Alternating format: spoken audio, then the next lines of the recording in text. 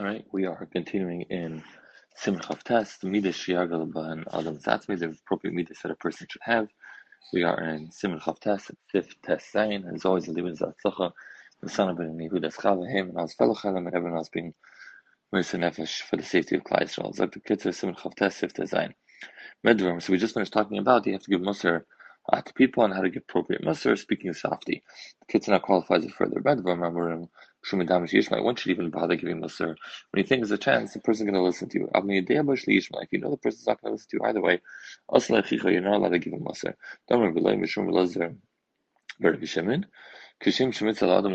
And it's not just like it's a mitzvah to say things that would be heard by someone. It's also a mitzvah to keep quiet if the person is not going to listen to you. Rabbi Amar, Rabbi Abba Merchayv, not only is it a mitzvah, it's a chayv to be quiet. Right? Don't be mechich aleit if he's going to hate you, and be mechich chacham and love you. So you're saying it's more than just a mitzvah. It's a chiyah. Sif Yud Zayin. Also, it's also to refer to invite his friend, whether through speech or through action. Certainly do it in front of other people. The Chacham said that someone embarrasses his friend in front of others. There's not a chelak in Elam Haba. I remember seeing Zal. Chacham also said person should better throw himself into a furnace better than embarrassing and not embarrass his friend.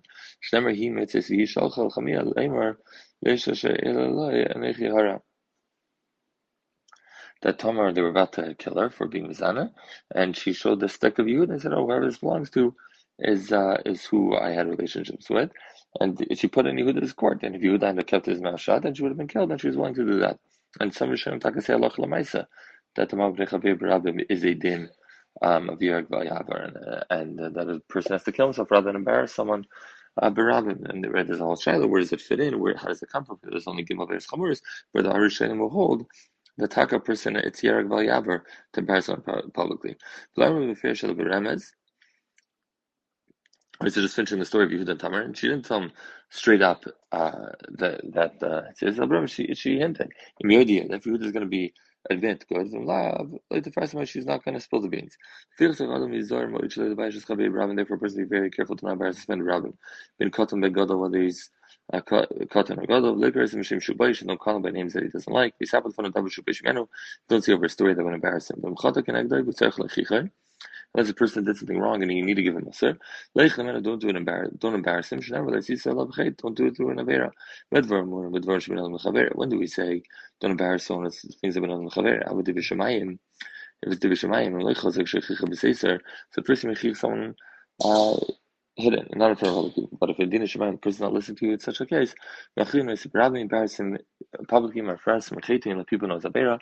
And you say the bad of it, and you degrade him and curse him until he changes his ways. Like all the Nevi'im did for Klal Yisrael.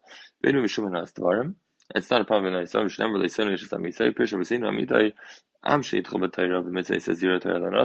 If he's with him, Torah mitzvah send his Isra. And not someone who is over on it. Not someone who doesn't keep the mitzvahs and is not chazer when you try and do it privately initially. Someone his friends sinned against him. I didn't want to give him muster to speak against him. So like he did something wrong to me, but I'm like Peter the Torah's problem was if you're not Michael person, keep your mouth shut, that's a problem. If you talk about Michael believe Shalom, then that is okay. See if you test. We say the rock is supposed to be very careful to only speak to them softly, be nice and covered and honor them, if you do dvarim and don't hurt them even with words. They should not because they feel very low. If they have money, right, but their nefashos are softer. I feel even the amana and the of the king was still have the same any amana. In other words, regardless of their stature. Because made a treaty with Amanis in the same. If they cry out because of wrongdoings that were done to them, none of their answered Shemer he'll hear his cry. That you took advantage of them or mitzad them for yourself. But if a rabbi gave them a hard time to teach them Torah or teach him a trade, or to make sure they go on the right path, or raise a mother, it's mother because you're doing it for them. Still, a person has to be very careful doing nachas, not great mercy. It doesn't matter if they are orphaned from the father or the mother.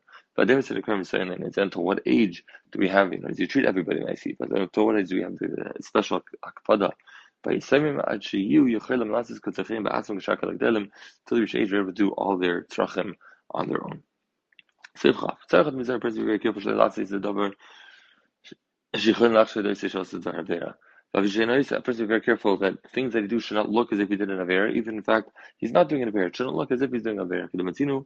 Like you find that the kohen who would take out the coins for the lishka, there had to be a clothing that there was no hem or pockets or something where he could have hid some money, even if he's not planning on hitting it. Because the